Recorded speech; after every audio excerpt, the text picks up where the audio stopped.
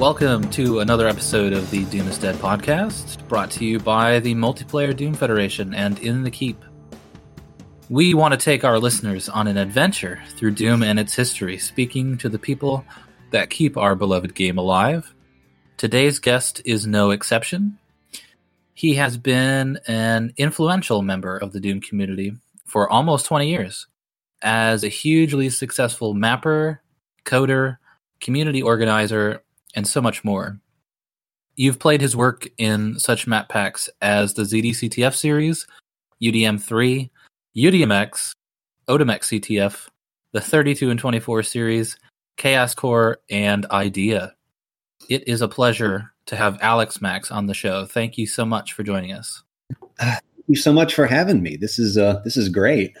Well, I think part of the allure behind doing this is talking to people that, like yourself, you've always been kind of in the background, but you've been involved in almost everything in the community. And I don't think people know a lot about you. I don't think people know, how you found Doom and how you found yourself in the spot that you are now. So, I really appreciate the fact that you're taking the time to talk to us. Why don't you give us a little bit of background on, your history as a gamer and how you first came across Doom? Where was your, was it Doom World, Z-Daemon? Because I know I met you on Z-Daemon way back. So I'm very curious to know how you came across this great little community of ours. Oh my. So I grew up playing PC games. Like, I was always fascinated. As long as I can remember, I always knew I wanted a Nintendo, or I wanted to play games, or I thought that games were just the coolest thing in the world. And so I had a PC when I was growing up. My parents both owned their own businesses and would give me the PCs that they were over and done with. But yeah, I was really into PC gaming growing up. But at one point, I was invited over to a friend's house, and he had some trouble playing some cool new game that he wanted to play. I was kind of familiar with computers at that point, so I knew how to make the boot disks and all that other stuff. So I was already thinking, I wonder what game we're going to play when the boot disk is done. And I get his machine launching the game, and it's this game called Doom. And I was like, this is an interesting name. And then I was absolutely blown away by that game, because I did not believe that something that looked that cool could come out of a computer that up until this point I had known for things like Commander Keen, basically the entire Apogee and its and Epic Games shareware back catalog, that sort of thing.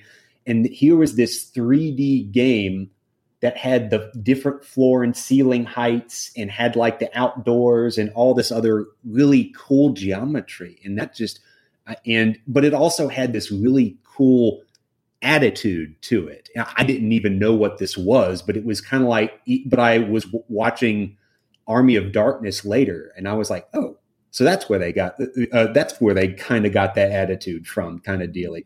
So are we talking about like 93? I'm sorry. This is all the way back in 1993, probably only months away from the release of this of the original shareware. I'm sorry, I did not give the proper context. So yeah, I was really, really into this game and just wanted to play it all the time, and wanted to was on the early internet, like this thing called the internet that I didn't even that I had just found out about, where you basically you call another computer with your phone, and then you download shareware games and Doom mods. And I just thought that was the coolest thing in the world. So yeah, I was really into Doom for a while, and then Quake came out, and suddenly that was even cooler to me. And so I completely just dropped off the face of the Doom map, as I was really into Quake, and I would play, because not only was it a cool game, but you could play it online over the internet against other people. That was what really enraptured me about Quake. But kind of in the back of my mind, I was always thinking, I wish you could do that with Doom. And I knew about those little Kali and Khan and all those other programs that you could use to connect between players. But that always seemed to me, it didn't feel like a good experience. It was just a hack. So I never really was deep into that. So, part of that was I just was messing around with mapping. Before I moved on to Quake, I also messed around a little bit with mapping. And I remember getting a book called Tricks of the Doom Programming Gurus that basically had this long tutorial about how to use this map editor named WADED. And I messed around with that for a little while because, oh my gosh, now I can create my own little 3D spaces. But having moved on to Quake, and then I just other stuff came up, and I was just busy with other communities. But then I was really crunching on for some school thing in high school. I was basically about 12 months from graduating, I think. But yeah, I was really crunching for some school, and I just done nothing else but crunch for this school thing. And I finally decided, you know what? I need a little break from this. So I was like, you know what? I just what if I just made a Doom map just for the heck of it? And so I just pulled up WADED. I found the old disk, and I pulled up WADED, and I didn't even make a complete map. I just kind of noodled around in the editor a little bit.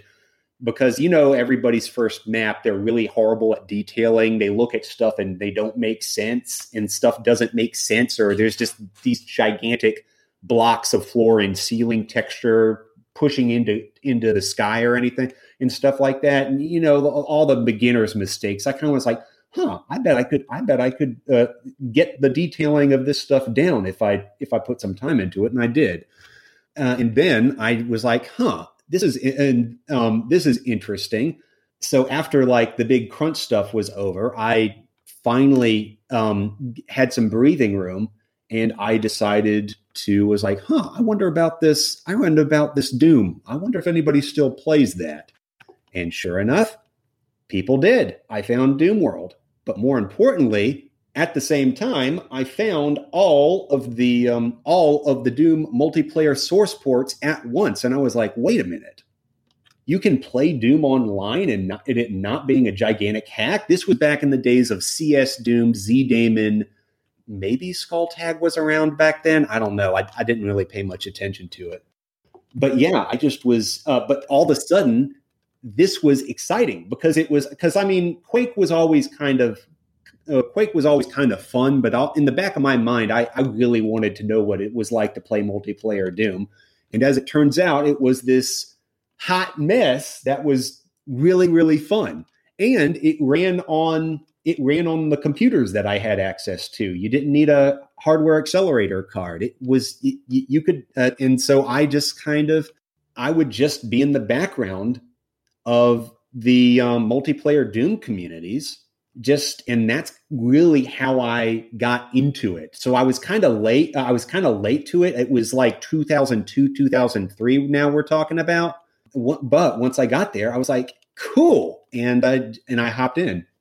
So that's how I got there. I don't know if that's an appropriate place to cut off the story. But yeah, I actually I was looking at your Doom wiki page where your body of work, it basically starts at 2002.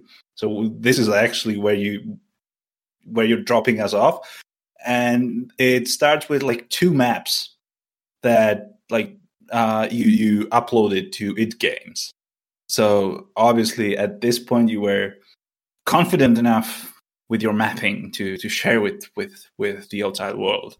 And they're deathmatch maps. So from the start, you were definitely a deathmatch person, the multiplayer person. It seems like that was your calling. You've never dabbled with single player, basically. I was like, I checked out the two maps that you uploaded, and I was expecting like, will this be some My House stuff, like really something embarrassing? And it's not. I'm not saying they're good maps. There's some stuff with them that's probably dysfunctional, but it's like in the advanced theory. Like it's like, this is maybe too large. Like the spacing is too much, and the placement isn't perfect, and the underground base, it's kind of like mazy. It isn't interconnected enough, but it's still very solid mapping. You quickly grasped on some really crucial concepts of DM mapping. Basically, don't overdo vertical differences. Don't overdo large steps, stuff like that. Steps have to be really gradual and not like tiny platforms. And it's just all there. So from the start, that's actually very solid mapping, I have to say. And I can't mock you for your first maps. Wow. Thank you, I suppose. Those maps, I think those were like the initial first maps that I made. And I think, oh my gosh, I think at some point I even was asking around in ZDaemon or CS Doom, asking somebody to host this map, or either that or asking somebody to join the map after I host, because I wanted to play it with people. Because it's like, it's one thing to like just make a map and it's like you never test it. It's just kind of how you think the map, the game is going to play out, kind of dealy. You know, it's and I wanted to actually see. I wanted to see what worked and what didn't. I was very interested. And that was kind of a precursor to, you got to really test your maps with actual people to make sure they work right. And it's like, I don't think that thinking back, I don't think the weapon layouts of this thing, were very good, because I think I fell into the trap of, I'm going to place one weapon here, one weapon here, one weapon here, where in reality you want at least as many shotguns in the map as right, you can. Yeah. The spawns definitely have like, this spawn gets a chain gun, this spawn gets a rocket launcher, and there's just one central super shotgun that's a really powerful weapon you have to fight over. So yeah. So, but maybe like these are 2002. So in 2 years, maybe we will just run a tournament on them, like Alex Max 20-year anniversary. Oh God! Don't inflict that on people. They're decent. I think they look okay. They're just, but I wouldn't. But yeah, they look neat. They're definitely like look neat, and there's like the architectural basics are very solid. It's just the minor details that aren't there. Yeah, I guess the thing I ran into the most with that map is really that, like, doing fine detail with those old DOS editors, especially for WADED. WADED is kind of special. I don't think you can align your things to a grid, and it was very prone to crashing, and you couldn't use the built-in node builder. It had a node builder. I think it was all written in QBasic, and it included a built-in node builder. And of course, it made a mess of maps. But it's like, but it was like, I always had, I always felt like I couldn't get as much I guess I couldn't get as much detail into those maps as I would have liked, but I didn't want to tempt WADED and have it completely torch my map in some strange way. So you got limited by the software, and by way of that, you actually sort of got it right for deathmatch. Well, yeah, and I don't know. I don't know that there was any special secret to it. I just did. I took a look at it and I was like, oh, that doesn't look right, and kind of changed it around until it looked okay. So, all right, so that's enough about the really dark, distant past, obscure memories, because then your next big project was something that basically reshaped the entire multiplayer community. That's what's interesting about the timing of your arrival. In 2002, 2003, there was no Capture the Flag in Doom. I was wondering what kind of involvement you had in pushing that along, because I'm sorry to cut you off, Stu. I know that he was alluding to ZDCTF, which became the biggest thing that ever happened to multiplayer Doom. And you had a part in 6 of the initial maps in ZDCTF, all still popular today, 16 years later. So I talk to us and talk us through kind of your involvement in getting that game mode, into a ready state to be played in when it was released in 2004, because I know that, it was kind of a team effort to get a map pack, an official Z-Daemon map pack released along with a new game mode. And, clearly CTF is still something that is played on a huge competitive scale today. So I'm very interested in knowing how that all came into place. If you can remember, it's too bad we did this podcast 5 years ago, but if you can remember that far back. Well, the story of Capture the Flag really begins before 2004. In the 90s, while I was kind of off messing around with Quake and messing around and other stuff, I had a period of time. I played the heck out of the shareware Quake online, and that was some really fun times. But then I heard about Capture the Flag, this new game mode that was played between 2 teams with an objective. And I, for whatever reason, that really, really lit a fire under me. And I really wanted to play that. But I couldn't, because all I had was shareware Quake. And by the time I was able to borrow somebody else's copy of Quake 1, all the old Capture the Flag servers were all dead. Except it was mostly Team Fortress, and that was fun enough. But yeah, Quake World CTF was I never recall ever playing a game on it. And the same happened for Quake 2. And the Quake 2 had an enormous amount of Capture the Flag maps. And I would just run around these maps all by myself on a local server, just looking at these really cool ways, the ways that they would construct the base, and it's like a deathmatch map. It's all kind of interwoven together in one big thing. But Capture the Flag, there's the back, there's the flag, then there's the front of the base, then there's the middle, then there's the other front of the base, and there's the other flag. And that allowed you to do some mapping things that you probably couldn't get away with in deathmatch, because those don't necessarily have to be as interconnected.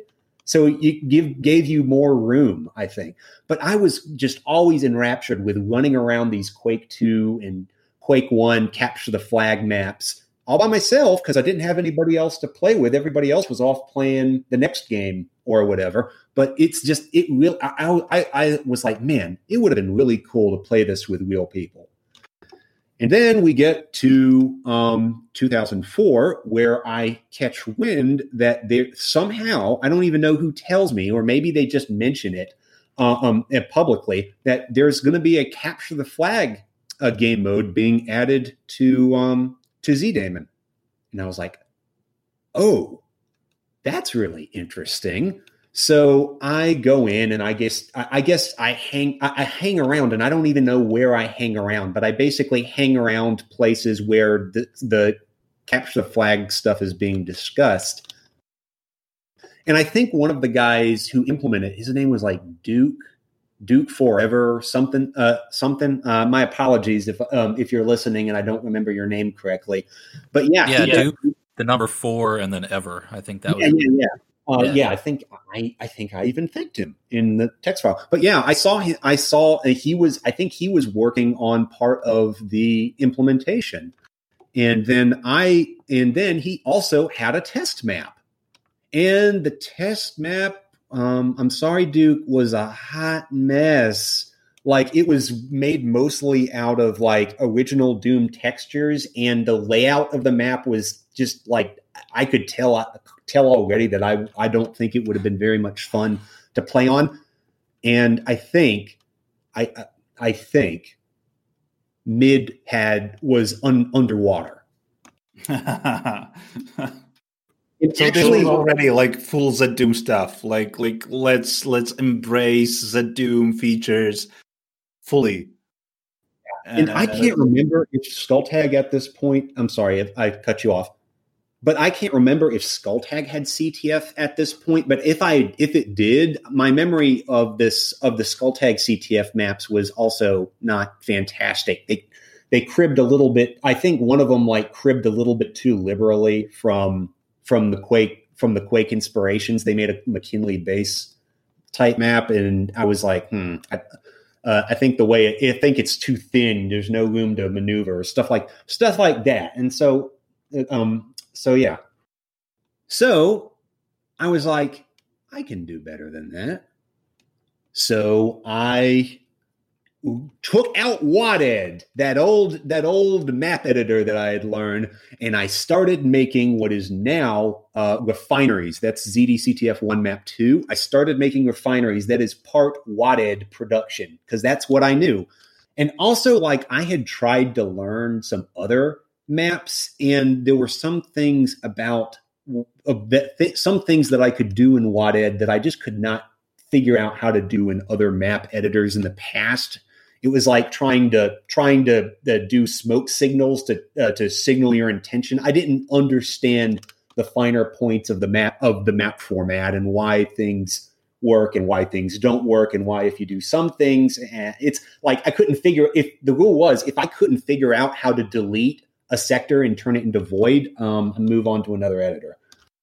Oh my gosh! And this is a completely separate anecdote, but I made a capture the flag map for Vanilla Doom.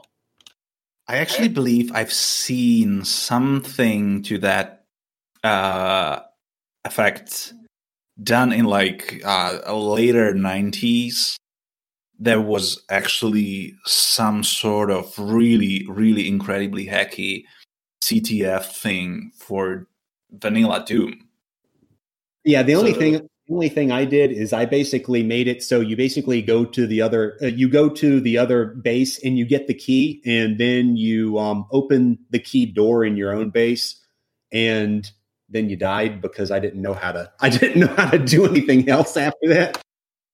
I mean, this was a separate effort, and it was actually done on like the iWorld maps, which was even more ridiculous. Like there were just flags planted like on the iWorld maps. I think I remember seeing that. Yeah. That's just such a bizarre concept. But obviously someone tried to do it in the 90s. So they probably knew what they were doing. I didn't. But yeah, it's just kind of funny how this little capture the flag thing seems to stuck in my craw, but it also stuck in a bunch of other people's craw. That was like the first team objective-based game mode everybody wanted to make was capture the flag. But anyway, getting back on topic. So yeah, I was just making this map in WADED, and I actually got pretty far. I made one whole side without some of the detail, but I made one whole side in WADED. Now, this WADED situation was truly, at this point, had become truly. It's like I was literally running a batch file that loaded the map editor, then after that loaded BSP to build the nodes in a way that wasn't horrible, and then load Doom immediately after that, so I could see what I had done. and basically just have that on a loop. So yeah, that was tedious, but I did it. But then I got to the unhappy realization that I didn't know how to mirror the map in WADED. And I was like, oh, well, shit, I guess I do have to learn a new editor, or at least use another editor to flip the map. So I went and looked around, and on Doom World, I saw a thread from this guy named Codimp, although he might have been named something else at the time, about this editor called Doom Builder.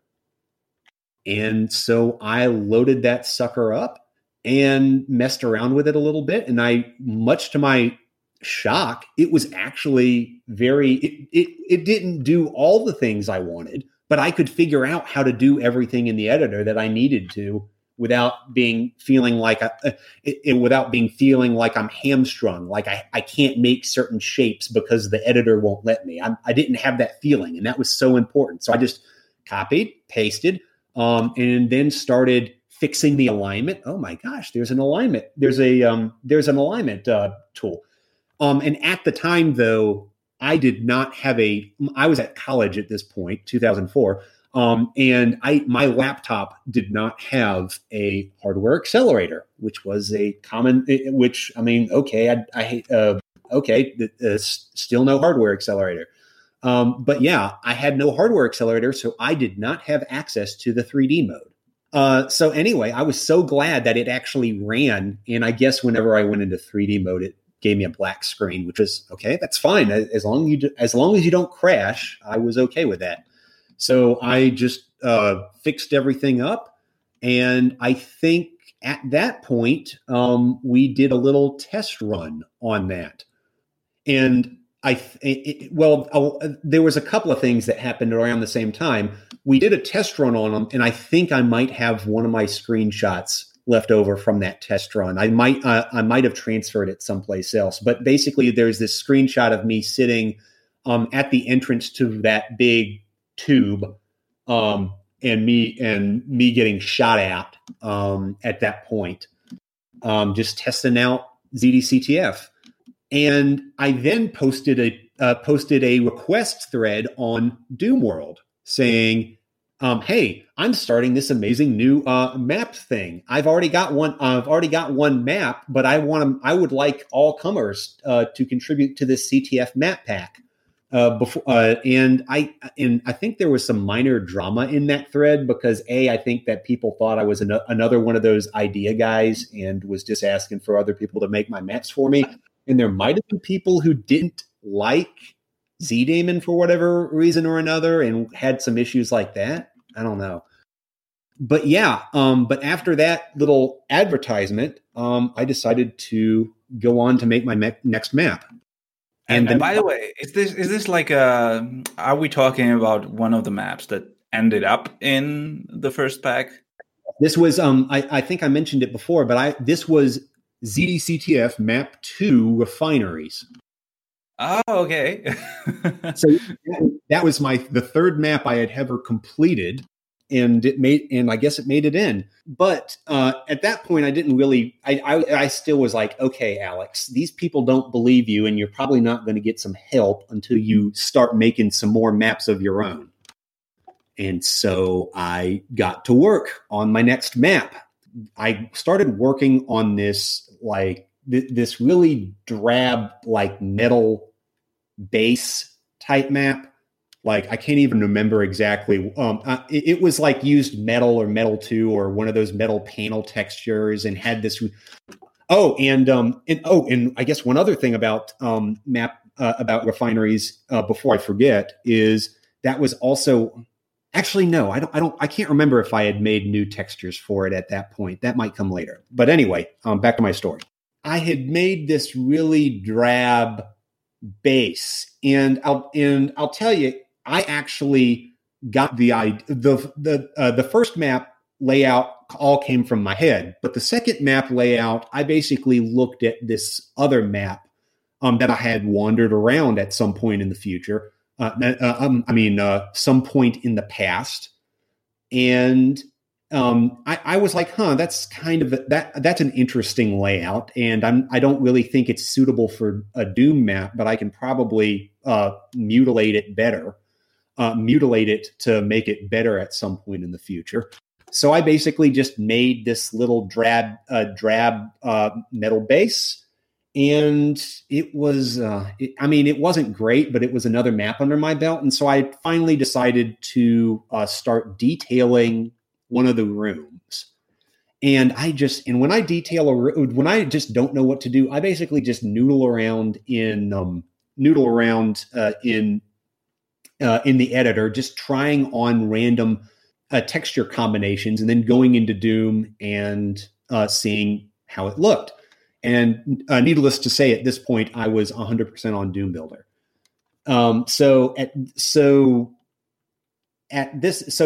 basically was just noodling around in this room, and all of a sudden I decided to put this really gray, the gray square texture on the side of the wall, and then just kind of create this little racing stripes thing look, kind of like something I had seen from like Quake 2 or something like that, but just kind of applied with this gray.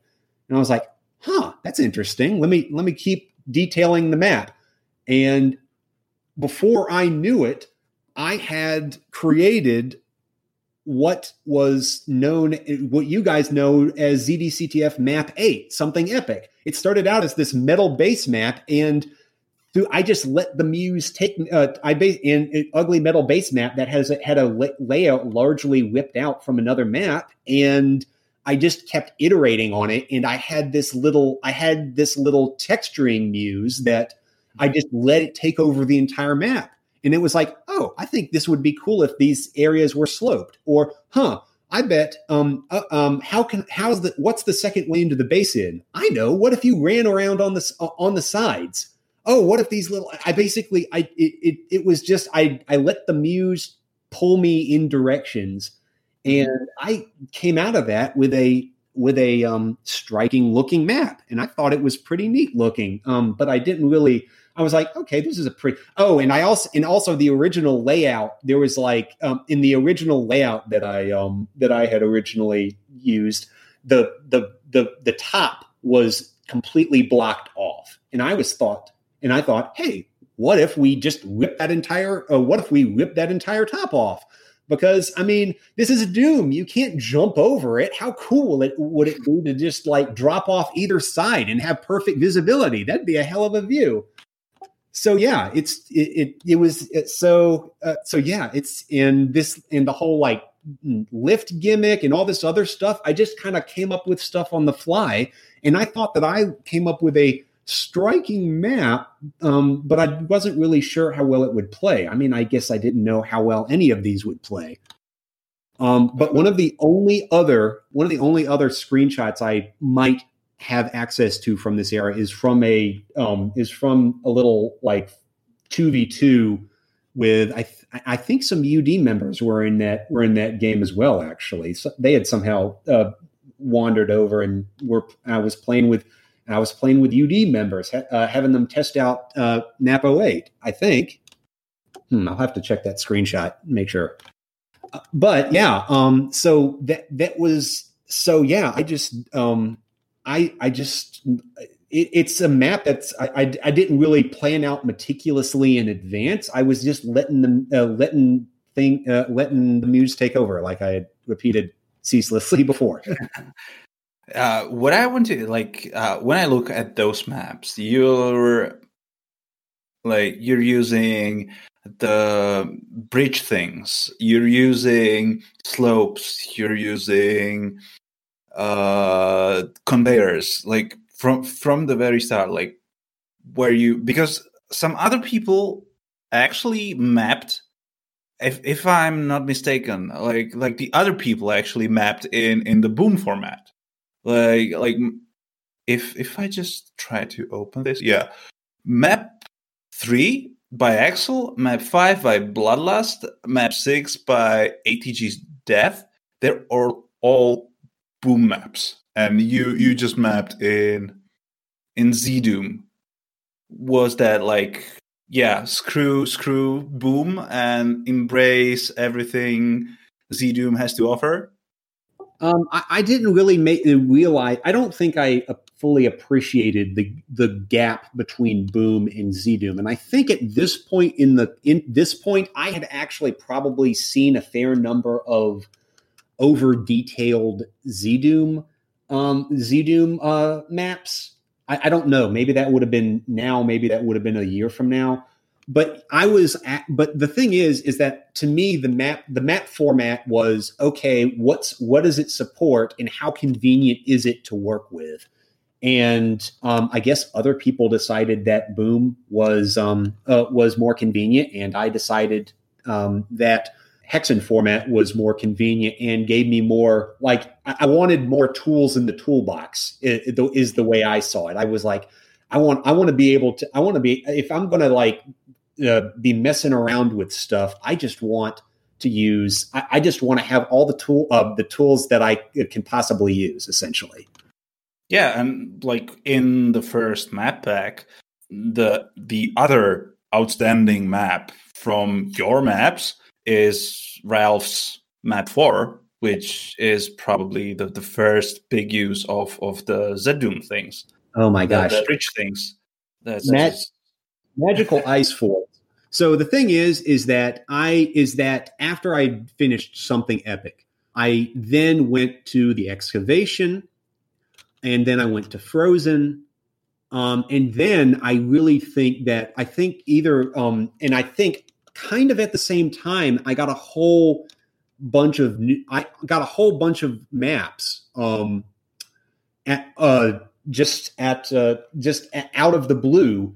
Because I had asked, hey, do you guys want to contribute to this pack? Because, I mean, I wanted to move it forward, but the goal for me was I wanted a set of 10 decent CTF maps to launch this thing. Were you running it? Were you was it your, were you in front of the project? Well, I guess I was the front man of the project. I was the compiler.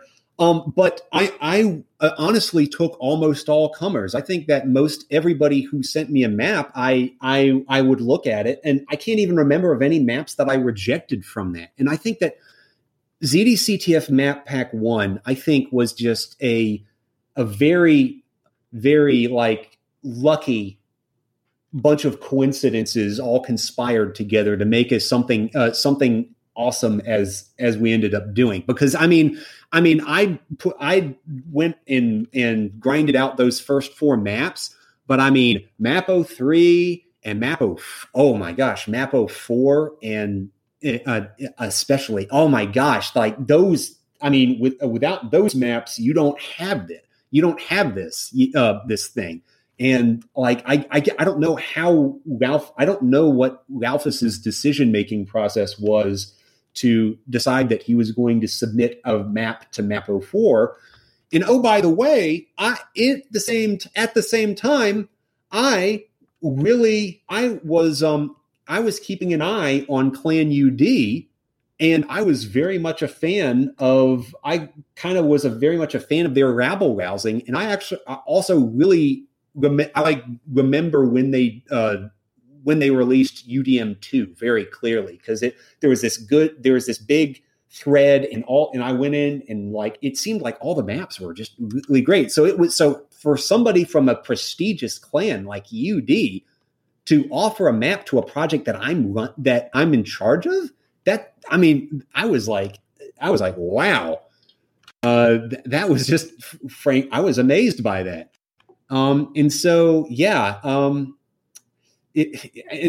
and I'm just so thankful that I'm so thankful that I just got so lucky with all the contributors in contributing when they did. I'm mostly just surprised that nowadays when you would have a new mod or new something of this caliber, there will be an organized effort, and there would be organized effort for something like Skulltag and everything. And those map sets, even though they would have an organized effort, they wouldn't have such a strong initial map set. And you're telling me that basically there was like Zedemon was implementing a hard-coded new mode and had like you just stroll in and you created the seminal project for it. So it's kind of like this is a lot of coincidences just coming in together for Yes. like a perfect miracle. Oh my gosh, I'm so happy. I'm so thankful to I'm so thankful to the other contributors, and I when I was making this, I had no idea that suddenly literally everybody would know me and also know me as the CTF guy. I didn't know that. I just saw a test map and I was like, I think I can do better. I want, if there's going to be a CTF map set, I want to create a couple good maps for it. And I thought I could do that. And then like some amazing contributions came in and it's like, what is going on here? Well, you're right. I mean, I think it really was lightning in a bottle. I think ZDCTF 1 is you were talking about map 8. I think that's become the most popular CTF map. I mean, it's still a lot of those maps, but that map especially still finds new life today because when you made it, I think I'm not sure, the commonality, the common use of Mouselook was not really a thing. So when you look at map 8 from the perspective of somebody that doesn't use Mouselook, it's actually a really tough map. Like, I have to say, I remember playing that, like, we'd play 8v8s, in pub CTF, and it was like you were watching like a Doom god if you could get a flag out of the base. And now you fast forward 15, 16 years later, and it's become this map that is it caters to people that can rocket jump, and it's like a show. It's like a circus, to watch somebody that can do that kind of stuff on that map. That's the perfect map for it. And it's so interesting to me that you were able to create all these maps that, like, I don't know if we look at them as the standard because they were the first, but to be able, like, you could release something first, it could be the first of something, and it could suck, but these maps did not suck. And it really somehow it captured the play style and the spirit of multiplayer Doom. And for someone like me, I mean, that was right around the time when I started. I mean, you mentioned in 2004 you were in college. I was 12 years old. So I was playing Z-Daemon, as a little kid almost. And I mean, CTF really did. I think it's hard to describe to people that weren't there, but the experience of CTF being released on Z-Daemon and the whole year that followed, to look at the server launcher and see like 150 people playing at once, and you could wake up at any time of the day and you could find a CTF game going. Like, I don't think people understand the impact that it had, and especially to have maps like this, maps that are so well made and playable. It's hard to describe, but yeah, it really kind of changed the multiplayer world. And it's so interesting to me that, again, we still are playing these maps today. Someone played map 8 today. It's so cool. Speaking of map 8, I think I would call it the Doom 2 map 1 of CTF. Yeah, because absolutely. It gets like a new lease for life because of like unexpected features. Because you obviously didn't count for all of those slope jumps, rocket jumps, all of that crazy stuff that appeared over the years, and it made it one of the most stable mainstays of the entire map pack that the community uses for CTF. And it's just it's the classic map.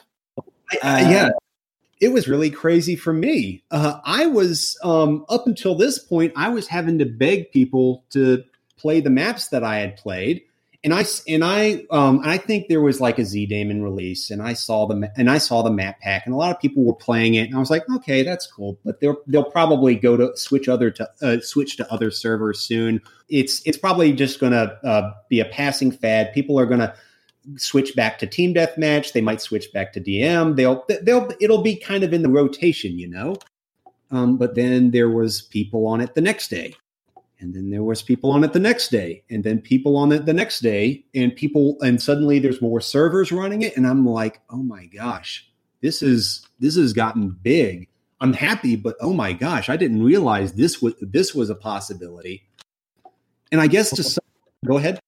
I was just, the amount of clans that were formed based around CTF, like I probably started 10 of them myself. It just created this whole world.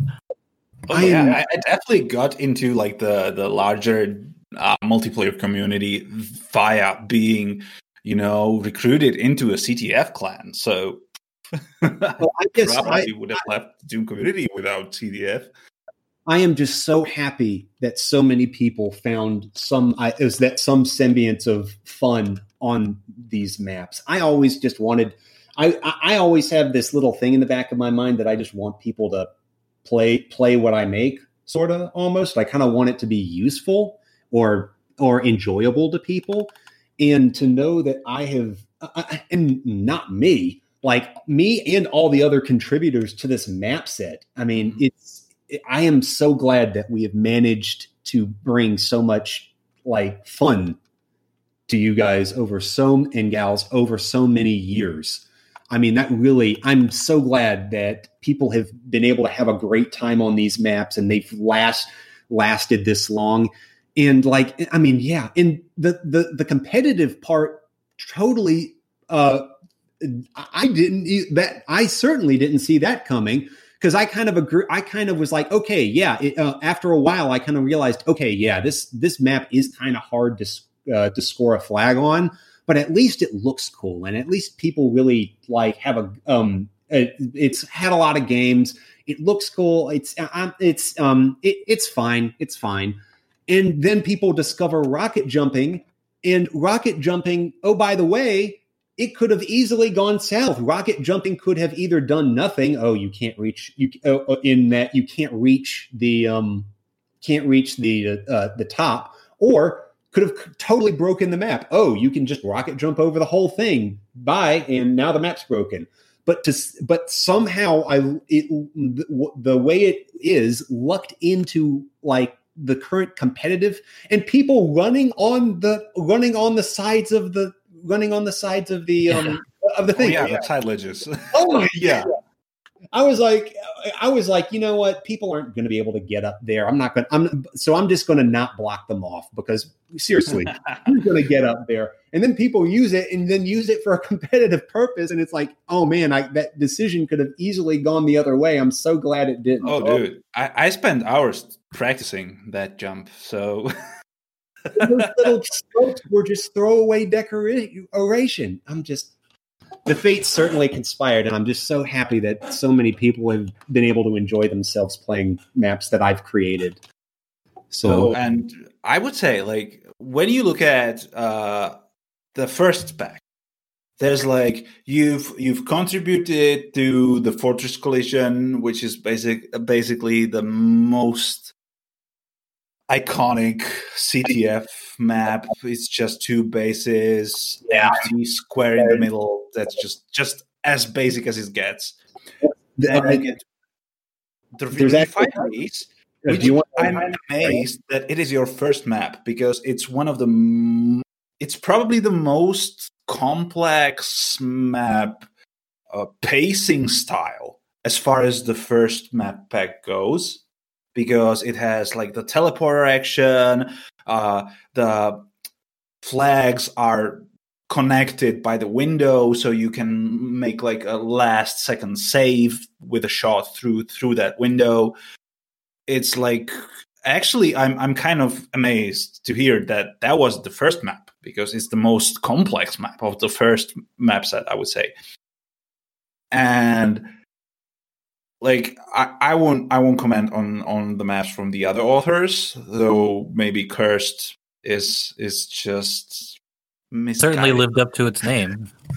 But yeah, then Frozen. Frozen is still to this day probably the only CTF map that works with BFG.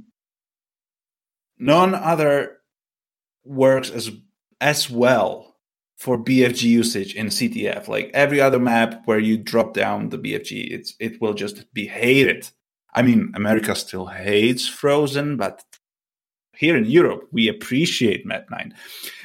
We're more sophisticated. Oh yeah, Frozen was a big thing for me too, because I think it was the first time I had ever used custom textures. I think so. But what I want to translate to is that okay, then you get the second map pack.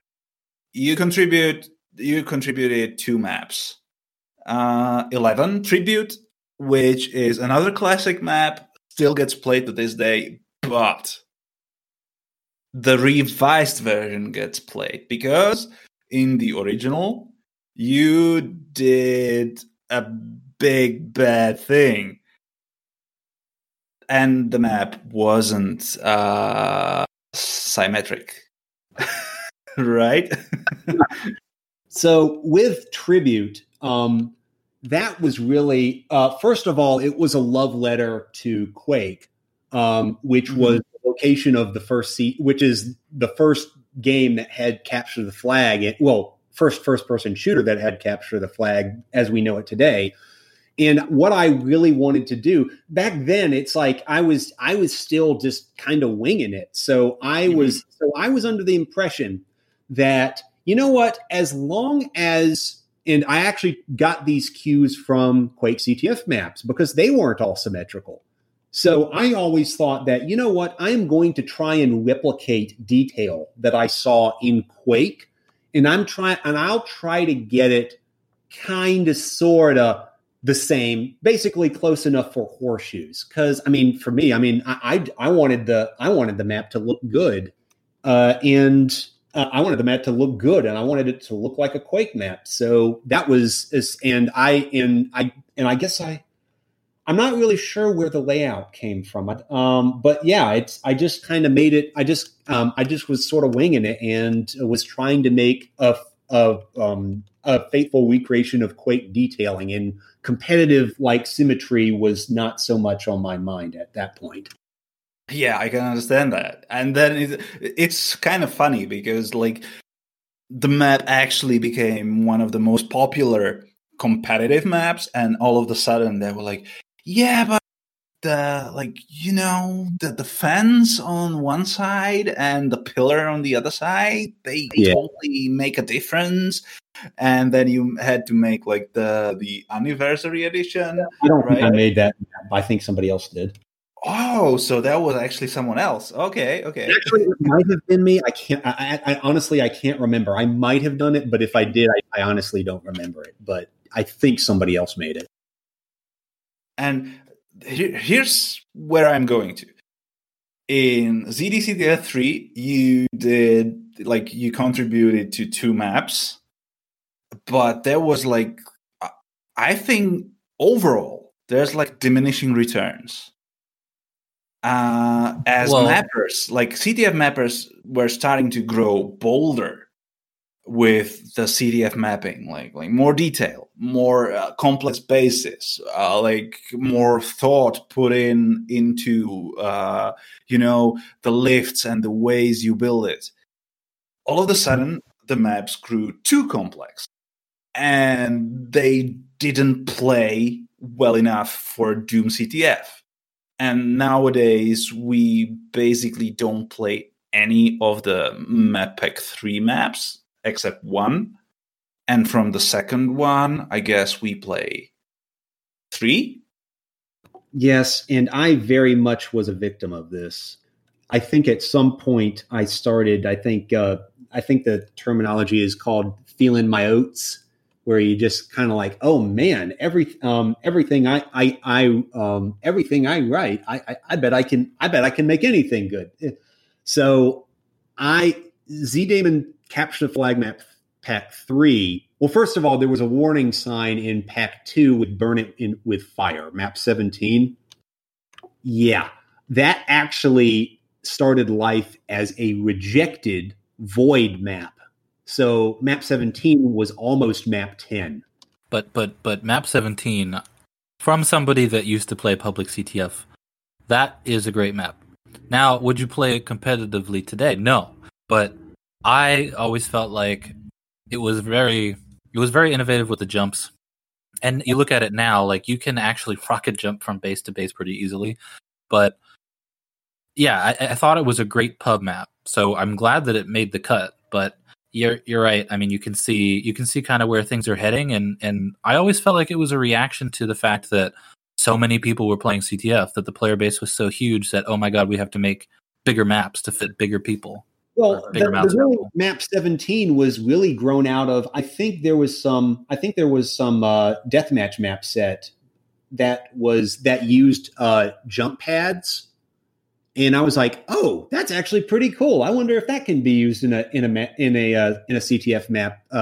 And I did it, and I wasn't really happy with the result, so I just kind of put it on ice. And at the last minute, I made the map 10 that you guys know and love today, the old outer limits. Actually, a little trick. The sound of the void in that map around the jump pads is me blowing into the microphone. But yeah, it just wasn't an experiment that worked out, and I didn't really. I felt like I don't know. There were so many other good maps in Map Pack 2 that I was like, I just reused that old map. And then for Z-Daemon Map Pack 3, oh my gosh, I wanted to make the biggest, most complicated map ever that would basically knock everybody's socks off. And it was this. It was called Ghosts of Mars, and you might get glimpses of it in ZDCTF B-sides. It was gigantic because the whole conceit was that it was a Martian base on the lunar surface, and I wanted there to be a stretch where you could actually run out, you could actually go outside the base. And then it would damage you outside the base because you don't have enough air unless you got a friggin' radiation suit to protect you. So I was like, oh my, but then I finished the map up, and then I had people play on it, and I was like, this isn't fun. This is way too big. What have I created? This is horrible. It was fucking huge. Oh my gosh. At that point I was like, I was working on Map Pack 3, and the contributors, which were the other maps in Map Pack in B-sides, weren't that much better. Like, I was looking at them and I was like, oh, this doesn't feel right, or this doesn't look right, and or this is too narrow, or this is. But I just was not really. They were not setting my hair on fire like in the past two.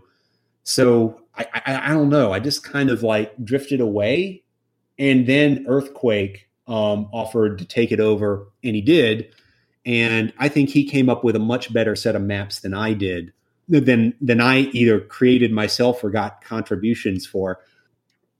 But at the end, and I actually ended up making, I actually ended up making a map for it, and it was really just a map that was based on this like Team Fortress map where the flag was behind a force field. So I kind of changed that to a lift in my map, and I just tried that, and I didn't think it was like fantastic, but it was like, okay, you've got a map from me, and then I guess I made another No Limits map. I thought No Limits was kind of cool, but Void map. Yeah, but it's kind of like those are gimmicky. Like, yeah, they sort of No Limits is pretty cool for like a relaxed game.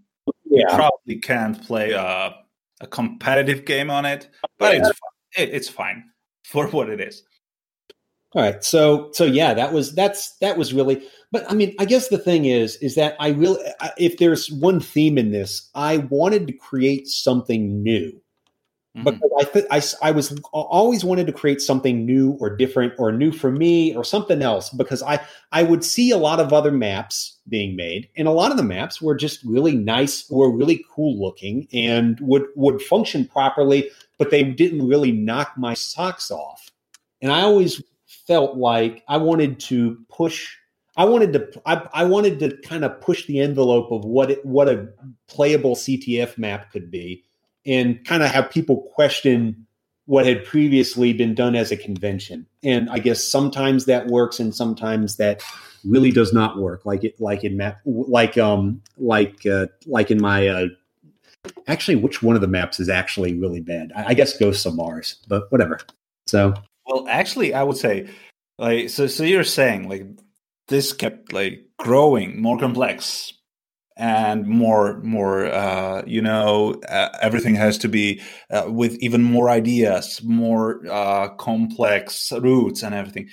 Odamek CTF 2 years later, and that's even more brutal on this aspect, actually.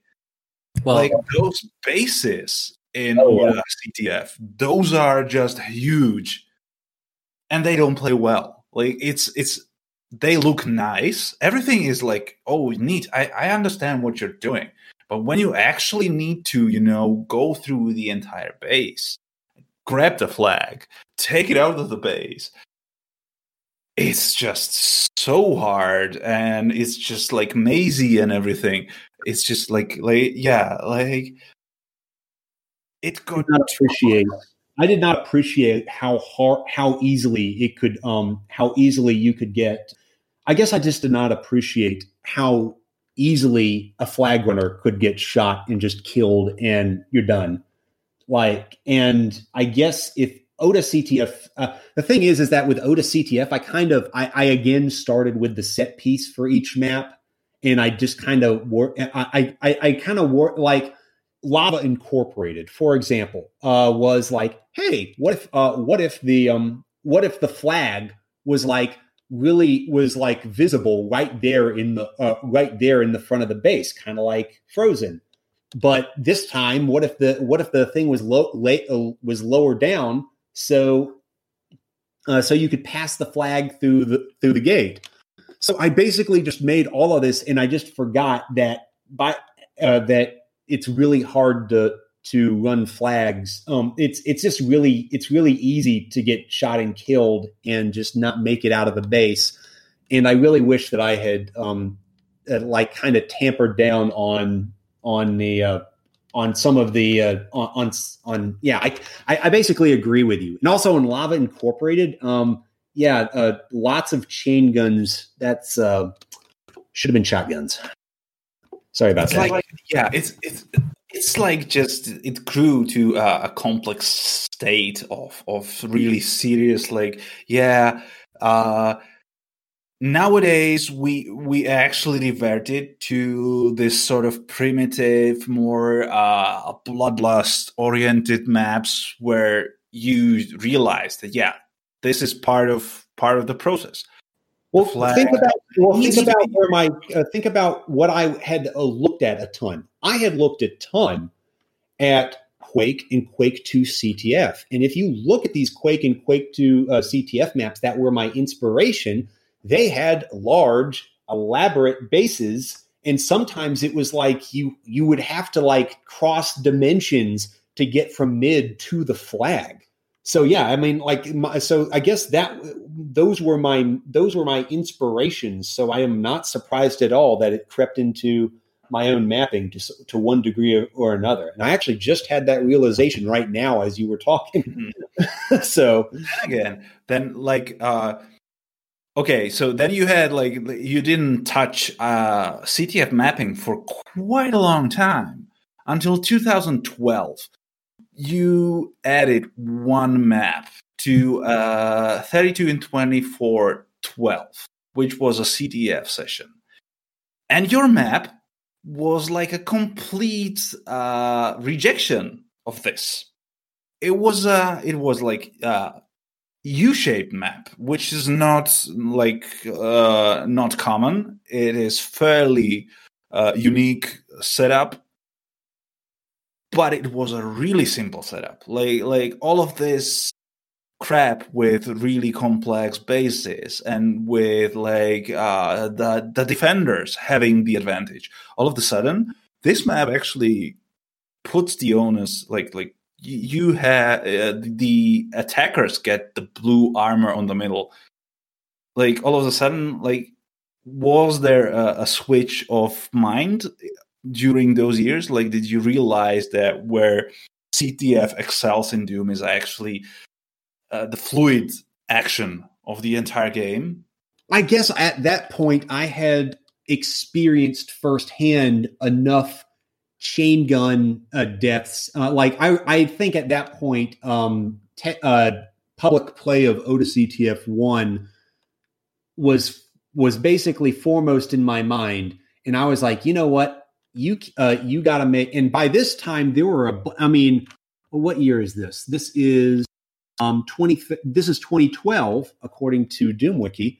And I think at this point, I was in, there were lots of actually good maps. Like this is like the IDL had been doing a couple of seasons, and I was like looking at those maps, and I was like, this is how you have to change up your CTF style these days, because this is how Doom actually plays in competitive play, and I guess in pubs kind of expect it too, because you can't have what was that, like map 29 of ZDCTF 3 that had like the trebuchet that didn't work half the time? Oh my god. Yeah, I was basically looking at that and I was like, okay, we don't have those gigantic servers full of people waiting to play whatever you put out anymore. Now the games are usually like a lot smaller, and I'm looking at the IDL WOD for what these good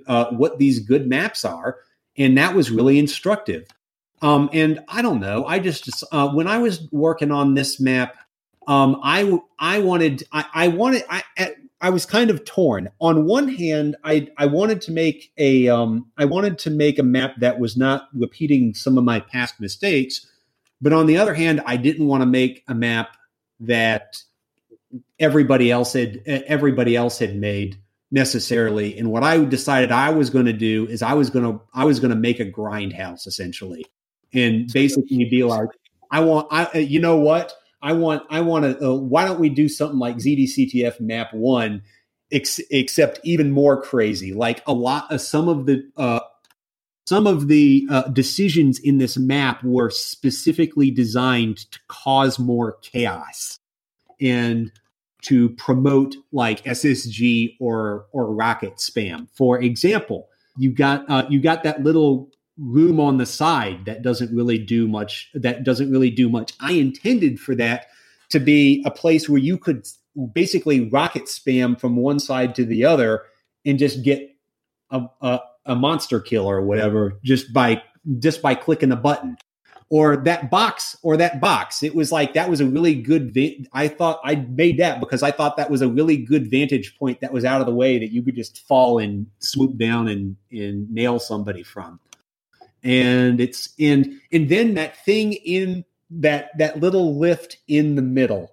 Oh my gosh. I was like, you know what? If this is going to be a chaotic grindhouse, why don't we just make it even more chaotic and grindhousey? Why don't we just have a little door that goes directly between flag rooms that somebody can press a button and go through?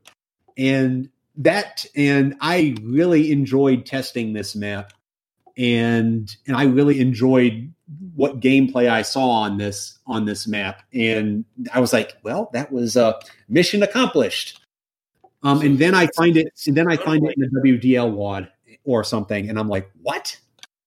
Yeah, I mean, basically, what I get from this map, like you went to like back to basics, being like the daddy of ideal mapping, basically, and then you veered off into like more complex mapping, sort of like experimental CDF mapping, and the community being like sort of like, this is not what we want. We actually want the gritty basics. And so you went back and listened, and then you delivered a map that basically became a classic again.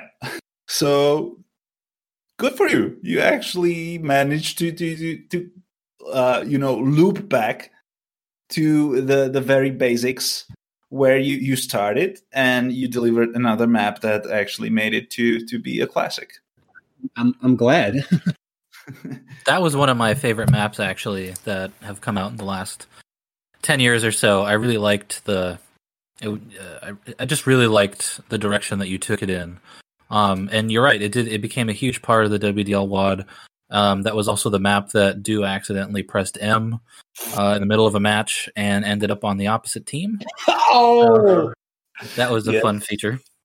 You know, there were a few things that I wanted to talk about, certainly not dwell on, but you know, while all of this is happening, while you're helping pump out ZDCTF 1, 2, 3, I know that around that time you became a member of UD. You contributed a number of maps to UDM3, actually. And then the community as a whole, I think, was experiencing an issue almost with growth, in the sense that there were so many people who wanted so many things, and they wanted them so many different ways, that there was a lot of drama involved in lots of things that were going on. And so, you know, to kind of tie itself into Oda CTF, I think we have to mention the fact that Odamex actually became a thing. I don't know if you want to talk a little bit about, you know, the steps that were taken during that time, and maybe some of the things that, you know, went on that maybe led to the creation of Odamex and your involvement in that. But I know it's kind of a contentious period of time, and we're all certainly moved on from that. But I think it's definitely worth mentioning because it's coming into its own, you know, and it's taken a little while, but you know, I think it's got a really good team around it. So I like the story behind the creation and how we got to where we are today. Well, the story behind the creation of Odamex, I'm a little bit less clear on, because there was a lot of stuff happening around that time that was all running together. I had actually taken a little vacation from ZDaemon after 1.07, and the whole thing with ZDaemon 1.07, for those of you who are not in the know, is that was the first release that was closed source, and that was not something I really vibed with. And so I just gradually kind of floated away from ZDaemon, I just didn't vibe with it anymore. And then there is some other drama that happened where I think that Ralphus and I straight up got kicked out of ZDaemon. And you can feel free to cut that out completely if you like, if you would prefer me not go into the nitty gritty behind that specific incident. No, you know, I think part of what helps us move past some of the stuff that happened is to actually talk about it, and you know, whether we can talk about it, you know, in a way that doesn't dredge up. Oh no, that's fine. That's fine. I just don't want to be a broken record or anything. No. I mean, whatever you feel comfortable talking about. All right. Well, so anyway, I had spent some time away from ZDaemon, and then eventually there was a specific piece of drama that got Ralphus and I permanently banned from ZDaemon. And at this point, I was kind of sad, but the thing is that there was this thing happening in the background where there was this new source port called Odamex that was being made with the intention that it was always going to be open source. And so I really vibed with that. However, I was not enough of a skilled programmer necessarily to feel comfortable hacking on the C++ source files. It just looked like a big, complicated mess to me at the time. And bless all the people who were working on it at the time. I think Sam and I think Dennis, I think his name was also working on it, trying. And this was a new source port that was based on the old CS Doom source code, and and so it was released, and it had a little bit of ground to make up because it just did not have the amount of active development time spent on it that that something like ZDaemon or Skulltag had. So yeah, all this stuff going on with the creation of Odamex. I contributed the way I knew how was by doing an Odamex CTF, but unfortunately, that was also around the time that one of the contributors to Odamex CTF passed away. Unfortunately, I think his name was Toke. Yes, and he was, and that was a really big bummer around that time as well. But yeah, I kind of spent my time jumping from Doom projects to other projects. Like for a while, I was really involved with Warsaw, which was a free and open source Quake style game. Like you could throw a stone in the late 00s and hit 3 or 4 different free and open source Quake clones. And Warsaw was one of them. And so I was kind of involved with that crew for a little while. But yeah, I would basically just come back and forth between other things and Odamex.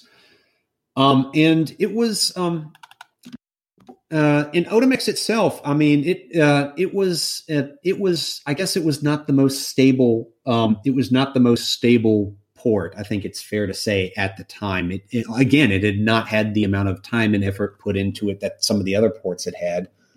And I guess the next time I think you can tell because I kind of spent some time away, but then I came back around 2012 when I decided, okay, now I was comfortable enough to work on Odamex as a programmer. In fact, Odamex was the first C++ code I had ever written and committed. And to actually be able to reach into the innards of Doom and actually noodle around with it from a programming perspective, that was a whole new kettle of fish in and of itself. And there was a whole lot of work put into the port around that time, 2012, when you just so happened to see a map from me around that time. Yeah, I guess I don't really know where I was going with this because I wasn't really. I didn't really. I had kind of narratives in my head about what I wanted to talk about in terms of ZDCTF and even UDM3 and some of these other like things I had worked on. And I guess I just didn't. I didn't, because the thing is, I didn't really have one for that whole Odamex thing because I felt like I was around, but other than working on that first set of CTF map packs, I kind of worked on other stuff in the back and wasn't really around Doom for that period of time. So, well, I mean, you mentioned 2012, which is when you came back and you started committing code. I think that was also the year that the IDL moved to Odamex, so I'm sure that you were part of the team that made that happen. Yes. And as well as, was that not the year that alt death became a thing? Oh my God! Well, you think we were gonna forget about Alt Death? Oh my God! Okay, so I was always wondering. I was always wondering what I was going to say when talking about Alt Death, because the thing is that in the time away from. Basically, I was under what I wanted to do. So to give some background, I wanted to. Let me start. I will just as a semi-neutral side. I will say, all that was your attempt to have a multiplayer-centered forum based around having no administration, basically like based on all of the negative experience with administration from, let's say, Doom World, the Demon, mostly the Demon, Skulltag, all of these ports. There will be always a sense of power tripping. So let's have a place where everyone can talk it out, right? Yeah, well, see, the thing is that that's kind of where I was going. I think. So I guess maybe it'd be a little bit better if I explained it. Sure. Go ahead. Yeah, sorry. Okay, so Alt Death. Alt Death, I was really in the wake of getting banned from Z-Daemon. And if I'm going to be completely frank about this, my view was that the reason why Z-Daemon was made closed source was specifically to keep people out of the community. And I had a good idea of who they were because some of them kept getting banned for or punished for petty stuff. Me personally, I don't really think I did anything of note. I just sat on the sidelines, but I was seeing some sort of like move to make the community more closed off and eject people from the community that they didn't enjoy, that they didn't want to have around. And I thought that was a severe. I felt like they were going closed source under basically false pretenses. They were telling people they were doing it for cheating purposes, but I was getting the impression that there was just some people they didn't want in the community. And I, as one of those people they didn't want, was somebody I was acquaintances with. I threw my lot in with him, and when I got booted out, I was like, yep, that's what I suspected had happened actually happened. So I spent some time away from Doom, but when I came back, I started getting heavy into it. I decided, you know what? I am going to create a community that's for all of the ports and to where people could just join and they wouldn't have to be worried about getting banned because of conflicts of personality. I basically wanted to keep the rule set as minimum as possible, but as small as possible, but no smaller. And things were, I guess, fine in drama. I guess they were drama filled, which is what I kind of expected. I saw a number of threads where people aired out their grievances with administration and stuff like that. And I was like, okay, it's working as intended. And all the while, people were telling me that they were going to leave the community and not come back. And I was just flabbergasted. Why would you not want to come to this wonderful community with free speech? I was honestly stunned. But the ultimate failure of Alt Death really taught me an important lesson and it really brought home the fact that you gotta moderate your community. I assume this is exactly what is called the paradox of tolerance. I didn't understand the paradox of tolerance. I sure as heck know it now. So, but I think the original idea that you had was a really good one. I think it also kind of harkens back to what Toke was working on before he passed away, which he was the website where people could post and you could have all this Doom related information in one central area. And so you kind of took that and you created this forum. But I remember that I was posting on the main page of Alt Death. I mean, certain people were available to post, whether it was Odomix Nitro or this or that. Yeah, I was there as by the time I was still running the Demon tournament, and I was trying to bridge the communities, because at that point I was talking with Kilgore and the entire Demon administration, and even though I had no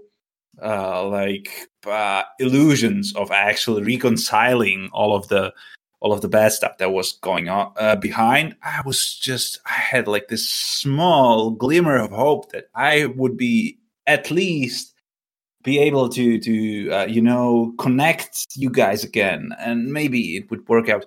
So I wanted it to work. And I posted a lot in the beginning. And also 2012 was also a particularly unhappy time, and this is bringing in a little bit of real life. Around 2012, I got this medical condition that makes some tinnitus ring in your ear all the time. Oh my God. And the thing is that over time I've figured out that I'm sensitive to sounds a lot more than most other people, in a loud restaurant or whatever else like that people would be able to be in with no problem. That can actually make my tinnitus worse for weeks or months. So at that time, I was like, you know what? I can't. I need to make a decision in my life. I need to decide on what makes me happy. And right now, working on Doom stuff for the most part was not making me happy. So I had to take a siesta from that to a degree, and just basically pare it down to, okay, I'm just going to be doing my I'm just going to be running my game servers, and that's about it. So, but though you didn't do just that, right? Even though you kind of cleared the field, you still did some Doom stuff. Basically, yeah. Occasionally, I pop my head in. Go ahead. Okay, so this is the 2012, 2013. So 2013 comes around, and you make Idea. Yeah. Which, let's say I made Idea. I don't know. I really don't. I just had the idea of, hey, I just want to make I want to make a Doom map. Why don't I try making a dual map? And again, the dual map has a bunch of stuff in it that I hadn't really seen in other maps, because of course I do. Of course I had to. And I guess if you can believe it, the layout is vaguely inspired by Quake 3 DM6. That's kind of where I started from, but then I just kind of my muse told me to flatten the map considerably and make it a lot smaller. But I can see it actually now that I'm looking at at it from top down. Okay, I can see it. Yeah. So yeah, it's squished, but it's there. Mm-hmm. But yeah, that was just I don't know. I just decided that was really missed me releasing a dual map just out of the blue. And I think at this time I was mostly involved with. I'd done some Odomex stuff, but I was mostly. I think I was testing it on Zandronum or whatever, and getting their duelers' opinions of it. And then I guess I showed it to Ralphus and crew, and they tried it on Odomex. So what do you want to know about Idea? I mean, it's just your grand return to DM mapping. It wasn't really a grand return for me. I didn't feel like I wanted to keep it pretty modest. It didn't, the layout didn't take didn't take very long. I just had a desire to make a dual map, and so I made a dual map. So, and then I blew it up by giving it a CAC award. That's the thing. And I somehow got a CAC award from it, and I'm like, what? I mean, thank you, but wow, I was not. I was frankly. And let's be honest, I didn't get justified with this pick until the Take the Crown tournament that happened. Idea underscore, which I decided, you know what? If people really like this dual map, I want to actually. Yeah. So tell me about the Take the Crown tournament. I actually don't know what happened there. I'm sorry. I've been busy with other stuff. It's been a mainstay in the tournament. It's been one of the maps that was in the map pack, and it worked out great. It was actually the preferred pick of the most old school players. Actually, like it was like their.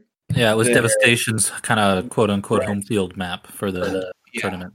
Crazy! How did I stumble into that?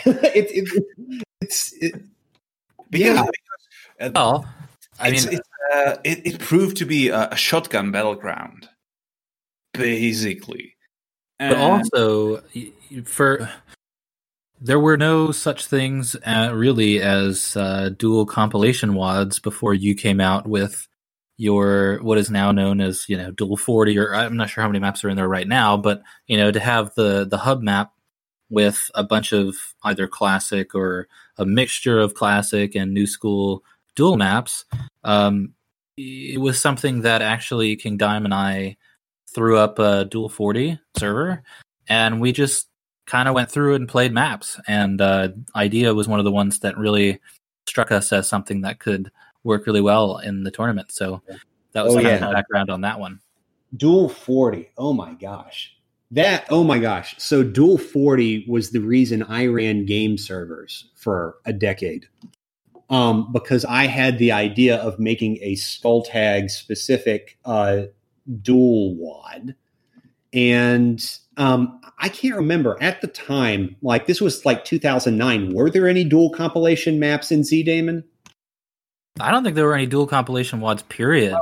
Unless you count like Dwangos. What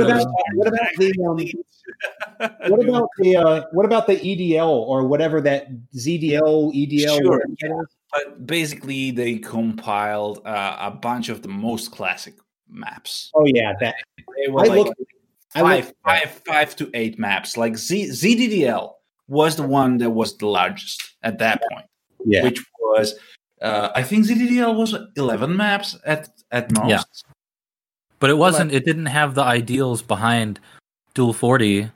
It was just a pack of maps that Jakist wanted to run in the league.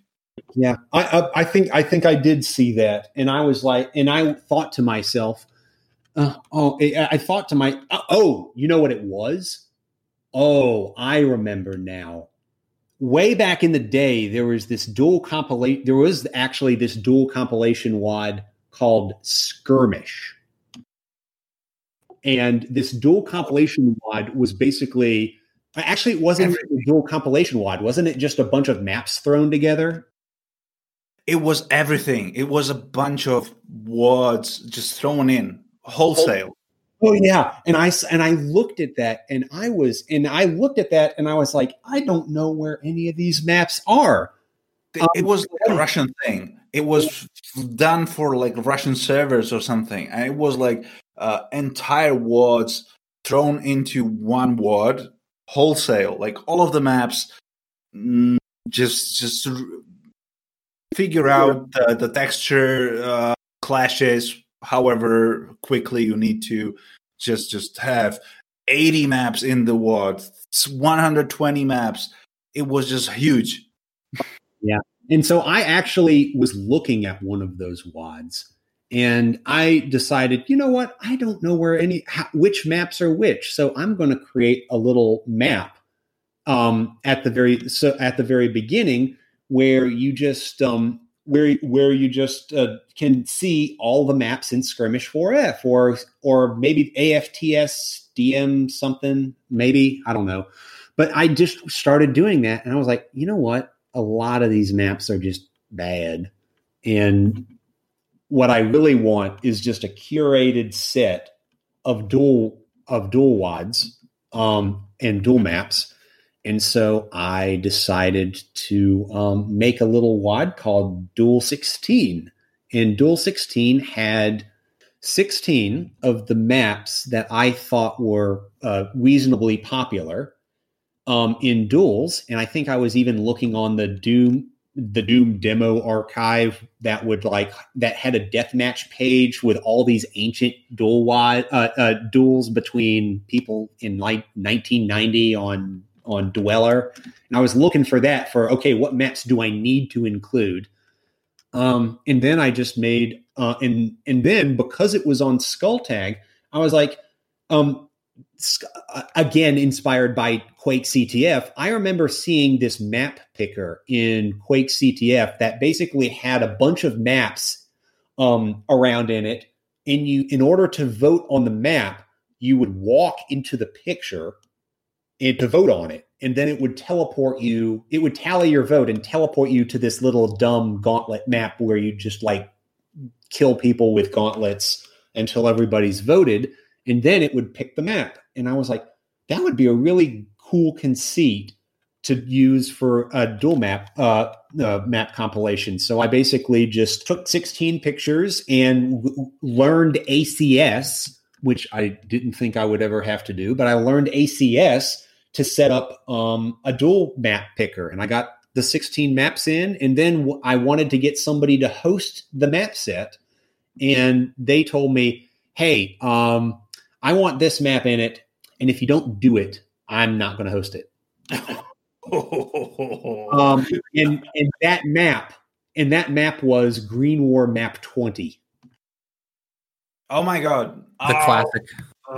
And up until then, it had been used as a new school dual map, but I was like, but this was intended to be old school. And so I was like, fine, I guess. And so I put it in the map pack. Oh, you caved into the terrorists. But as a kind of backup plan, just in case this guy made any other weird demands, I started my own server cluster and to host Duel 16. And then at some point I was like, these 16 maps are cool, but it gets kind of boring after a while because these are the same maps people have been running all the time. Why don't I start grabbing other maps for it? And that's when Duel 32, later 40, was born.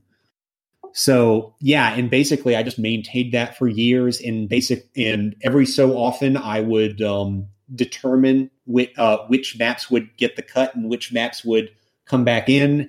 And then to assist with that, I added like logging support so I could have stuff logged to the console and see which maps were actually being played and why people picked it and if they picked it randomly and all this other stuff. But yeah, I maintained that for ages. But that gave me also gave me the idea, the ability to do a map, but for the map picker. And I actually really wanted to make sure the map picker worked well.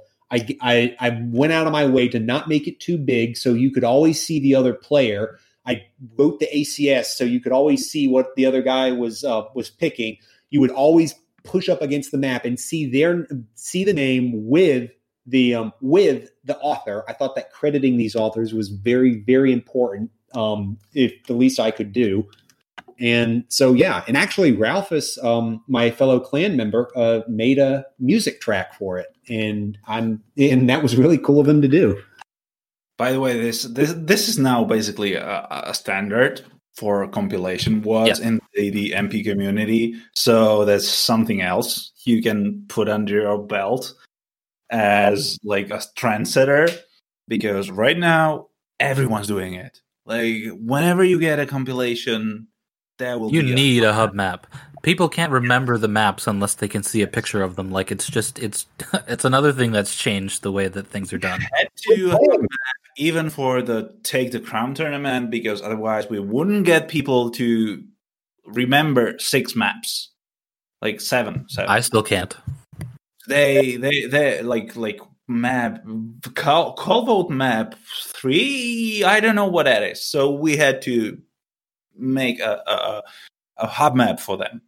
So yes, it's a standard by now. I'm glad it's caught on. Although I don't exactly. Although there were some examples that I noted that I thought were kind of overdoing it. The ones that I think there was a Z-Damon Team Deathmatch WOD that had a map picker that had like a map gallery, but it was a museum. Like the point of a picker is you're supposed to be able to see your options all at once. Yeah, so there's the Jacob's Ladder thing. The map. It's like 80, 96 maps or something ridiculous. So it's just need a new pair of glasses to read all the fucking maps. It's just huge. It's just the entire hub map is too huge to actually pick reasonably. Mm-hmm. Well, and I remember teaming up with you, dude, to kind of influence Alex to put a certain 32 and 24 map into Duel 40 because we felt like it was really good. It's slipping my mind at the moment, but I think I did. Oh yeah, I remember. I remember implementing that one, and I thought it was a reasonable map, but enough players complained about it. So, my memory is basically Alex also asking me about like, do you have any new pick ideas? Because Alex over the years he actually wanted to like change the stuff in like I have some weak picks that don't really get selected that often. So I need new picks into that. Do you have some ideas? So I would always give him like, we just ran tournament on this map and it was popular. Yeah, that's what I was leading into, was that he would constantly periodically replace them, and that's actually how I learned about a lot of maps. I think you introduced a lot of people to maps that they never would have otherwise played. That's one of the reasons why I liked the rotation cycle. You could introduce players to new maps, because Doom players are notoriously conservative and they won't play anything outside of their comfort zone, not willingly. Like if they come to an event that makes them play new maps, they will be like, "Oh, I like this. Why isn't this played more?" Well, because you just refused to play it before, dumbass. So you need to force them into it. I actually discovered that the hard way when implementing my original random system.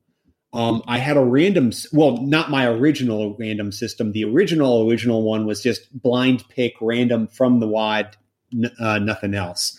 But I wanted to make it so so there wouldn't be as many people like bailing out because they had a map that they wanted to play. And so what I did is I basically had it pick a random map and then put the map in front of them. And then on a board right beside it, I put another map. And if either one of the players walked forward into the random, it got played. And if both players agreed to skip, and if both players picked the selection behind the original selection, which would get you a random map that you didn't know the name of, but it was guaranteed not to be the one you were looking at, then it would be you'd need 2 people to do that. But after that, you'd get a completely blind map. And the problem is that players hated the fact that that both of them would look at the random map, and then one of them would walk forward into it without even checking to see what it was, and they would be forced to play that, quote, bad map, unquote. And I asked them, wait a minute, what's the difference between just random and somebody walking forward, because it's basically the same outcome either way. And it's like that was actually very instructive, because people getting irritated over that is valid. Even though the randomness might be equivalent, the player perception sometimes has to be managed like that. You want to give them still some sort of control over just a random pick. Yeah. But finally, I think I found, for the most recent version of Duel 40, I think I found a solution. What happens is that each player, if you pick random, it's not even random anymore. It's random 4. Both players get teleported into a room, and in front of them is 4 randomly selected items, and both players choose. And if they choose the same one, they go there. If they choose a different one, it randomly picks between the two. And I'm hoping that basically delivers some randomness, but also with the possibility for like trying something new, I guess. Well, that was kind of the idea behind like what we ended up doing in the IDL years later, and you can argue. There's an argument to be made whether or not this was successful, but you want to be more inclusive to the players and make them feel, I want to say, that they have the illusion of choice almost. But we created the IDL board would vote on maps, and they were voting on the maps that would get included into the WOD, where previously it was kind of just Ralphus going, I want these maps in there, and Ralph has a really good sense of what people will enjoy, but I think also it's kind of cool to let players get involved, as long as you're still saying like there are basically a control group, like here's 10 maps, you can vote on them, but you've selected the 10 maps that you want them to vote on, kind of stuff like that. So I think that was a really cool way to get people involved and to have them be heard, because for a long time, dueling was a big thing, and then it really wasn't for a while. And I think Duel 40, Duel 16, Duel 40 really kind of revitalized your kind of like everyday dueling. You could call for a duel, and you could actually find somebody that would play with you, because you were playing new stuff and you were kind of exploring. So I think it really led to a revitalization of just the whole duel scene. Like you could stay in the same server, you could play your mandatory Judas game, but in the next game you could also play something new without having to go somewhere. Exactly. Now, I want to transition to something. So, we were talking that you're mostly a multiplayer guy. Basically, your entire career, you spent catering to the multiplayer community in one way or the other, mapping, coding, administrating, organizing, whatever. And then all of a sudden, you ended up with a bit of a single-player project here, but one that kind of stands out. You've participated on releasing the Bethesda Unity port in 2019. So, would you like to tell us, how did you get even involved in this sort of stuff? As far as you can tell us. So this was really something I stumbled into, which seems to be a running theme here. There is a Discord server dedicated to Doom that I hang out in. And in this Discord server, there is also an id Software employee who also hangs out there. And when this Doom Unity port was released, suddenly I was getting questions privately about certain things in Doom source, or, hey, why is this broken? Or what's wrong? How do I fix this? Or XYZ. And I was able to answer some of these to the best of my ability. And I don't know why I said this, But I told him, oh, by the way, if you wanted to add an uncapped frame rate to Doom, that's actually not a big thing to do. And to give a little context, I had contributed an uncapped frame rate implementation to Crispy Doom a couple years ago, just because I just feel like uncapped just feels a lot better, and adhering to the original 35 frames per second cap is okay for us Doom guys, but maybe not so great for random players. But I just decided to make a uncapped frame rate feature for this source port called Crispy Doom, and I went in and implemented it and contributed to him, and I basically dropped it in the developer's lap and said, "Hey, I'm almost done with this. We got it finished up, and it got into the port, and I think it's been pretty well received." And I just remember thinking at the time, man, if only that could make it into the official port, because that would be such a great addition for not a lot of lines of code. So now we are talking years later on down the line, and the Doom Unity port just comes out, and suddenly I'm getting all these questions from this id Software employee asking me these various questions about the engine, and I answer them to the best of my ability. And I say at the end, oh, by the way, if you want to have uncapped frame rate, that's actually not a big lift. And I didn't really think much of it, and I don't know that he had a big reaction to it.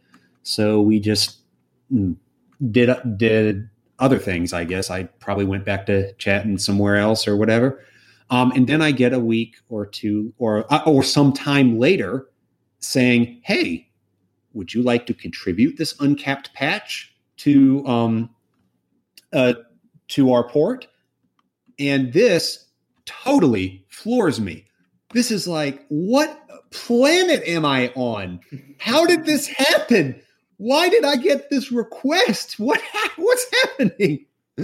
And so I say, hell yeah, I'll just package it up for you and send it your way. And by the way, can I just get a little credit in the credits of the Doom Unity port? And he says, well, I don't know if he says sure immediately, but I hear sure. And I'm kind of excited at this point. And then I get another message. He says, we can't, we have licensing issues accepting this this patch from Crispy Doom. Could we just pay you to implement it yourself? And now, if I thought I was on Venus, I'm on Pluto now, because I don't know what year is it. This is like what 10-year-old me would have dreamed of doing, is working on my favorite game. And I couldn't tell you how excited I was. So everything got arranged. I did the implementation and a couple of other things on the side besides. And suddenly, and then the update gets released, and my name's in the credits, and that was exciting. But then I was just dreading the Digital Foundry video. That was what I was really dreading. And the Digital Foundry comes out, and they say, "This is amazing." And were you afraid about like the licensing stuff and like the concept of like starting the clean room implementation or whatever? Like were these sort of like things that you had to deal with? Yes, I did have to keep that in mind, and I was very acutely. Frankly, I was terrified of violating somebody else's copyright. I very much did not want to infringe on anything that any of my prior work. So I did the best I could with nothing. And even on top of that, I added some extra mustard, as they call it, on top of that, because you'll notice that in the official port, the weapon is smooth. That's not the case in Crispy Doom, unless they added it recently. But yeah, that was a little bit of extra mustard I had to put on there just to kind of differentiate itself from my previous work on Crispy Doom proper. That's about what I've told other people. And because of course I've told friends and family, and that's about what I told them. So, well, I mean, I appreciate you opening up as much as you can about that, and that kind of takes us to our present day almost. I mean, I know that there has been a lot of developmental work happening on Otomex. I don't know if you want to talk about, some of the stuff that you're working on right now. So essentially, I felt like I have been doing a lot of other non-Doom related programming on the side. I felt like I wanted to go off and create my own thing for a while. So I did the uncapped stuff for Crispy Doom. I actually was working on my own source port for a while. But then I also decided to switch gears, and I wanted to work on. I wanted to create a game, and I wanted to because I wanted to create a game from first principles. So I basically came up with a Tetris implementation that just ran with SDL and was also compatible with with this system called RetroArch. And then I kind of switched gears again to work on a 2.5D browser FPS engine, where it was like you could play 2.5D shooter games in the browser, except I wanted to make it from first principles to have good multiplayer support and not be chained to Doom's map formats. But I basically just spent a while away from Otomex, and then just out of curiosity, I think I was browsing a Doom World thread, and there was like a bug or something about like some Z teleporter not being at the right height, and I'm like, I bet that's pretty easy to fix. And so I decide to kind of sneak back to Otomex, fix the bug, and just immediately go back to the guy and say, hey, does this fix your problem? And then I just decide, okay, well, I have Otomex in a checkout on my computer. What else can I do here? And so, yeah, I've just been so since then, I've really been getting back into Otomex development proper. And I guess the thing is the reason I bring up all those projects I had beforehand is that I guess I didn't have the confidence, to work on something with the scope of an entire, like, I felt like I could make changes in a project like Otomex, but I couldn't like make too big of a change because I might wreck other stuff. Or basically, I was just afraid that there was like a scope that I was comfortable with, and I did not feel comfortable going outside that scope. But after all this time, basically implementing various game engines and games from first principles, I feel like I can come back to Otomex and now basically and be like, okay, anything that I want to address, I feel like I can address. And actually, one of my first patches was like a gigantic,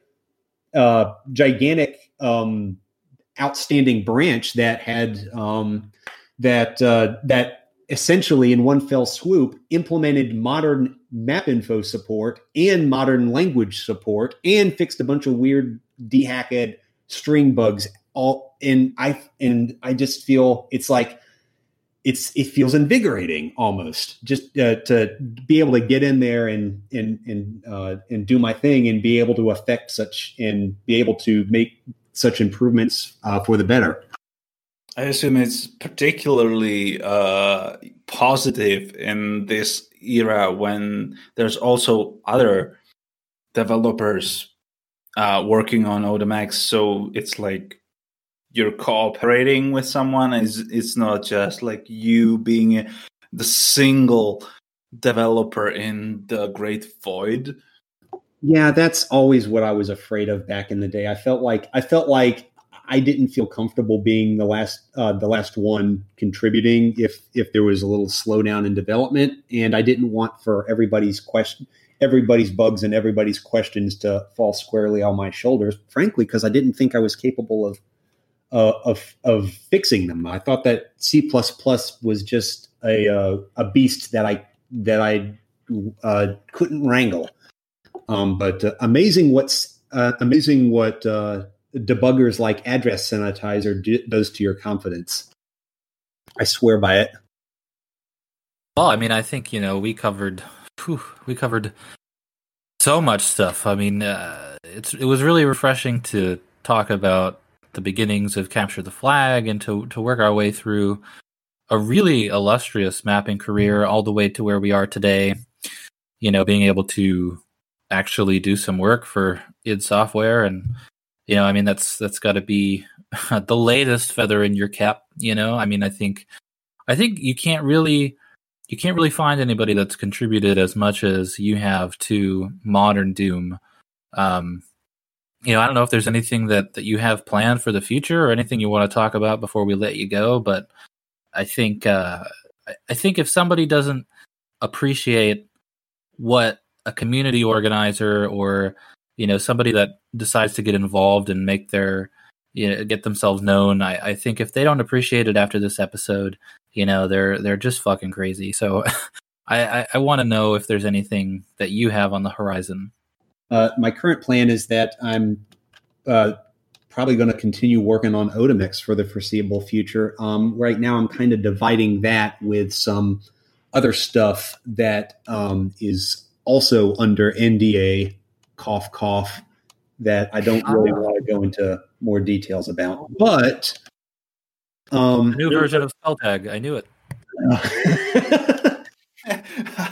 That Carnival NDA. Oh my god. Okay. But yeah, and I really thank both of you for giving me for doing this interview with me. I'm just really, this is really crazy. I didn't realize getting into this back in 2002, 2004 that people would be interviewing me and putting my name in such bright lights. And I really appreciate the fact. Thank you so much for this opportunity. And I really want to thank pretty much, because there's been so many other people who have helped contributed to this. Like all these projects that I've worked on, other people worked on them too. And I really hope that everybody has gotten just a ton of fun out of the stuff I create, because that's means a lot. There's actually something I wanted to bring up that maybe is on the lighter side before we go. I was trying to find a way to work it in, but I think in my youth, I liked to kick people out of the Unidoom clan, and I think you were the brunt of that most of the time for some reason. I have a hard time putting myself into that mindset, but I feel like I treated you like shit a lot of the time. And whether you still think about that or not, I don't know, but I wanted to apologize for kicking you out of the clan, 5 to 10 times. I'm really not sure on the number, but I know that I did that, and it is okay. Do not worry about it even a little bit. That stuff is rolled off. That stuff is rolled off my shoulder. That stuff is I've long since forgotten about that stuff. Do you remember that time in the IRC channel of UD on QuakeCon in 2003. That just sounds so surreal. That's just... It's true. I mean, I had all the power, and I was just a reckless teenager. So I hope it was funny. I hope you found some amusement from it. I think my conversations with Ralph afterwards, where he would yell and scream at me, were the most fun. But yeah, I really do appreciate you coming on, and I think in another couple of years, or probably even sooner, we'll have some more stuff to talk about. So, all right. Thank you so much for both of your time. And man, it's been hours, but thank you so much for your time. And remember, everybody, UD on top. Hello, Doom is Deadites. It's your friendly neighborhood producer, The Motherload. Just want to take a few moments of your time before we get out of here to say, if you enjoy Doom is Dead podcast, please go check them out on their website, doomfederation.com. And for more from The Keep, check out inthekeep.com.